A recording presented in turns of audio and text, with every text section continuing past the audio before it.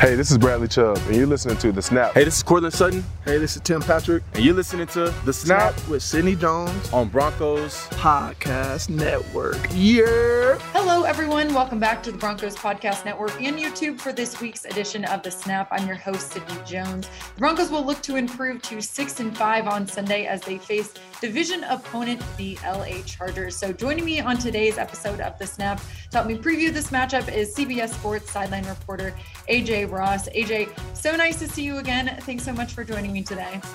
Thanks so much for having me. Really looking forward to this week. Me too. First off, how are you doing? Already gearing up for the game this weekend? I am. I mean, I'm happy to be back home, spending some time with family, balancing a little bit of that and work, of course. But Thanksgiving week is always, you think of being around family and football. So I'm happy to be a part of that, of course. Absolutely. Well, looking ahead to this weekend, what are kind of the main storylines, heading into Sunday's game that you're really looking forward to? I'm really especially looking forward to the Broncos defense coming out more effectively this week versus how they performed the last time I coincidentally had them with the Eagles. It was pretty amazing that in the first half alone, they allowed 270 yards, the most under Vic Fangio ever. And when you think of defense, it was even something that I had spoken with the Eagles defensive coordinator about how Vic Fangio has been such a defensive figure across the league that many people have tried to mimic and, have installed different schemes, almost trying to, impart some of his knowledge into their systems. So uncharacteristic of them, that's definitely going to be key against this Chargers offense that's very high octane, a lot of guys that can, hurt you in different ways. So yeah, defense is going to be key for the Broncos as well as getting their receivers more involved. Right. Well, like you mentioned, you were the sideline reporter for the Broncos-Eagles matchup just a couple weeks ago. Maybe outside the defense, what's another area of the game that you hope to see the Broncos really improve this week? Now that they've had a week off, had time to relax and really reflect during the bye. Sure. The bye is always an interesting litmus test for teams, and it is a reset for the Broncos, literally being at 500. So the playoffs are still quite a possibility for this team. There's been some critiques of Teddy Bridgewater and, how effective he can be down this last stretch and leading the team to a possible playoff berth. The big contract extensions that were just given to your wide receivers.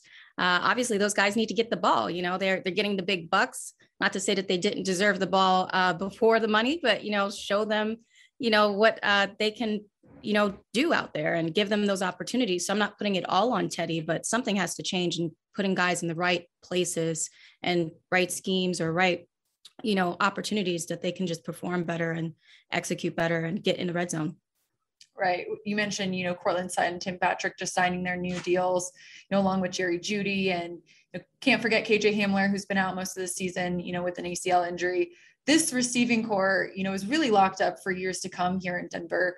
How dominant of a group do you think that is? And what kind of threat do you think they pose, for the Chargers secondary this weekend? Well, the Chargers have a very young secondary. So as you mentioned, this unit has some cohesion, some experience that they're bringing into this game. I think those matchups, especially with the young corners that the Chargers have, will be something that can be exploited. Cortland has only been targeted, I think, 14 times in the last 3 weeks. So it goes back to what I was saying previously, he's your main guy. Along with, Jerry Jeudy is just, he's incredible. If you get him in open space, the things that he can do. Tim Patrick, another guy that I can't speak highly enough. And something I think is also an X factor in this game. The Chargers love to go for it on fourth downs. And coming off the Dallas win, Tim Patrick was really fired up when the Cowboys were going for it on fourth down. It was something that almost gave them a spark. They viewed it as something that was somewhat disrespectful, you don't respect our offense. So being that the Chargers have such a high probability of doing that game after game, I'm very interested to see how this Broncos team responds if that's the call or calls made this coming Sunday. Right. And I'm sure Tim Patrick will be just as fired up this weekend as well. Obviously a division opponent, but also the game after getting that big deal for him too. Well, the Chargers, AJ, they're coming off a crazy win against the Steelers. Justin Herbert, he became the first player in NFL history to have as many as 350 passing yards and 90 rushing yards in a game. What are your thoughts on him in his second year? And you kind of touched on this a little bit, but do you think Denver's defense will be able to slow him down this weekend? It's a great question. It's also something that's kind of like a jab in my side at this point because I'm a Pittsburgh girl. I'm a Steelers girl. So I'm like, sorry. at the end of that game, I managed to get home and watch it on Sunday night. Justin Herbert, I mean, he's just, continuing on from his rookie of the year season from last year. I can't take anything away from the guy. He maybe doesn't fit the mold of whatever we're defining nowadays as these dual threat quarterbacks. But the fact that he had 90 yards on the ground alone on Sunday was really incredible. And of course, the Steelers defense was a little short with some of their key guys. The Broncos defense got exposed last time out with Jalen Hurts, which again, I'm not comparing Jalen to Justin apples to apples here, but the Chargers are with Justin. I mean, it's going to be a challenge. So I would like to see them, with their pass rush, how well they're able to contain him in the pocket. But he can hurt you with his arm. And I mean, if I had the answers, I would be a coordinator or a coach, but it's definitely going to be one of their, I think, bigger challenges this year. And that Justin, I think, is still showcasing all that he can do. And I think he's a little bit underrated in what he can do with his legs. So that pass rush is really going to be key on Sunday.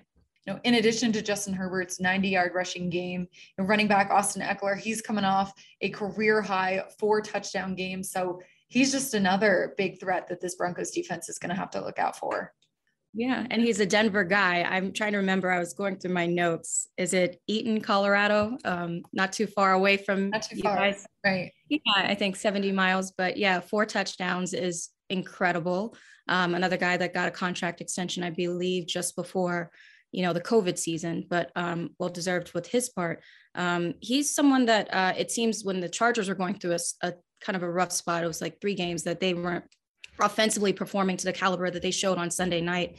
He's been their X factor. When he gets involved, he creates so many opportunities that you have to pay attention to him because he's not just a traditional running back, and that he is a great receiver as well. And if you're, keying in on him, then you have Keenan Allen, you have Mike Woods. Like it's a lot of threats on their offense, but Austin, kudos to him coming back home. I'm sure he's looking to have a good game against the hometown crowd. Certainly will be. With the AFC West right now, we're all kind of within a game or so apart. Broncos and Raiders, they're tied in last. Chargers sit in second with 6 wins, and the Chiefs are at the top with 7. How important do you think a win on Sunday would be for the Broncos, especially since they play the Chiefs the following week?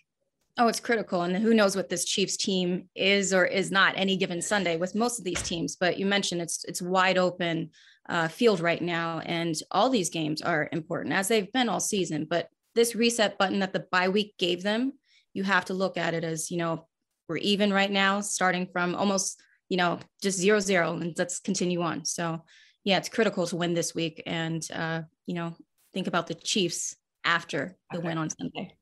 Last one on the matchup here for you, AJ. Do you have a game prediction? I'm the wrong one to ask those things because every time I make a prediction, I am so far off. But I do think this game is going to be close. I don't think, one team will dominate the other because I think there's weaknesses on both sides, especially with the Chargers run defense being a vulnerability for them. I think this will be a back and forth battle down to the wire. I hope it's exciting for all the fans. I think it'll be a close one too. I think back to last time the Chargers played here in Denver, and KJ Hamler had that game-winning touchdown within the last couple seconds of the game. So I'm hoping it's a really fun one like that one was, and hope the Broncos will get back on track on Sunday as well. AJ, appreciate your insight and help previewing this game, but let's switch gears a little bit now. As many of our listeners know, here on the Snap, one of the main goals is to highlight women's impact in and around the NFL and really inspire the younger generation. So just want to touch on your career for a little bit. To start, AJ, can you tell me a little bit more about your role with CBS Sports? I cover the NFL. I previously covered college football, worked my way up to NFL, I should say. So it was something that, was a process, not just out the gate. Cover college basketball as well. And this year, I was given the opportunity to have my own show called Beyond Limits, where we explored athletes in, predominantly non-inclusive spaces, I should say, or, sports that haven't traditionally had a lot of diversity. So that's been a passion project of mine that was, something that I was really proud to be a part of. And that aired on CBS National, not just CBS Sports. So it's been a cool ride with CBS so far. That's awesome. What was the process like getting that show up and running? It was a intricate process, I can say. I have to give credit to everybody behind the scenes because, of course, you see the front-facing people like myself and Monica McNutt, who works for ESPN as well. We collaborated as co-hosts, but the producers I have to give all the credit to because it was something they fought for longer than I was even made aware of the show's concept. And then when we got on board, it just, it worked together perfectly. And of course, there were challenges with COVID and being able to speak with people, interview people in person. But we were able to pull it together. And by all accounts, it was something that was really well received and hope to continue to do some more interviews. That's awesome. I'll have to check that out for sure. Well, AJ, take me to maybe the very beginning. What does your path look like to kind of get to where you are today? It's been a zigzag path. I started in news out of college. I should say I started behind the scenes at ESPN and then zigzagged from there because it was imparted on me that you had to get like small market experience. And so I had the choice of going to middle of nowhere, fill in the blank, or I could go to Myrtle Beach and cover news. So I decided to go the beach route and covered news and filled in with sports and worked my way up in different markets, bounced around. I worked for ABC in New York for several years. And then it just got to a point for me that, news can be very emotionally draining, very, time demanding, and that, holidays, of course, are non-existent, but usually you're covering something very tragic. And I wanted to cover more inspiring things and, just flex other muscles. So I made the transition to sports and it's been awesome. I went the middle of nowhere route. So I feel your pain on that. And you made a smart move going to Myrtle Beach. That's a badge of honor. I just couldn't do it. I went to the beach. It's definitely, I think I wouldn't take the experience back whatsoever because it's just made me that much better of a person and a journalist. Absolutely. Well, kind of going off of that, AJ, were there any challenges you really faced along the way to get to where you are now? Oh, of course. I can't count how many times I thought about, maybe I should try something else. Everybody thinks it's glamorous to start out and you make all this money to start out. None of that is true. I've definitely paid my dues. I started out one-man banding, as it's called. So I've had to, write, shoot, edit, lug 50 pounds of camera equipment. I've done it all. And again, it does, pay off in the end. It helps you see things in a very different way and appreciate all the different jobs and contributions of people, again, behind the scenes that make, an entire broadcast look the way that it does. But it's hard. And, I appreciate my parents for helping me out when I first started because, I was struggling with the little bit of pennies they give you when you first start. And it's not all about money, but again, it's a lot of work. And I think even now when I tell people I cover the sidelines for the NFL, it's a week's worth of work. The game is the fun part. So I'm just, resetting from last week as I start to study for this week, but I will be reading things today, tomorrow, Thanksgiving Day. Like I will be, doing interviews all the way up through Sunday. And Sunday, it's like the release. You finally get to showcase what you've done the entire week. And maybe I'm not always saying all the information, but we constantly talk between commercial breaks, pregame, halftime, like we're all sharing information. So it's a collaborative effort in what you hear throughout a broadcast. Right. Well, last one for you, AJ. What's one piece of advice you'd really give someone looking to get into this industry or, someone looking to make their next jump? Ooh, I'm always asked that. And I think it might sound overly simple, but never take no as an answer. I had a lot of no's along the way, even in news, it can be such a subjective industry. It can be a tough industry, very competitive. And it'll, I think, test you, adversity reveals who you are. But one no, even a no can just mean like that place was not for you, and then something else comes along and it's the perfect fit, right? So there's going to be no's, but don't let those deter you whatsoever. You'll eventually get to where exactly you're supposed to be. AJ, really can't thank you enough for taking the time today. It was such a pleasure having you on the podcast and look forward to seeing you back here in Denver on Sunday. Thank you so much. I enjoyed this so much. Look forward to seeing you too. Well, that'll do it for this week's episode of The Snap. Thanks for tuning in, and thanks again to AJ Ross for joining me. I hope you all had a wonderful Thanksgiving with all of your families.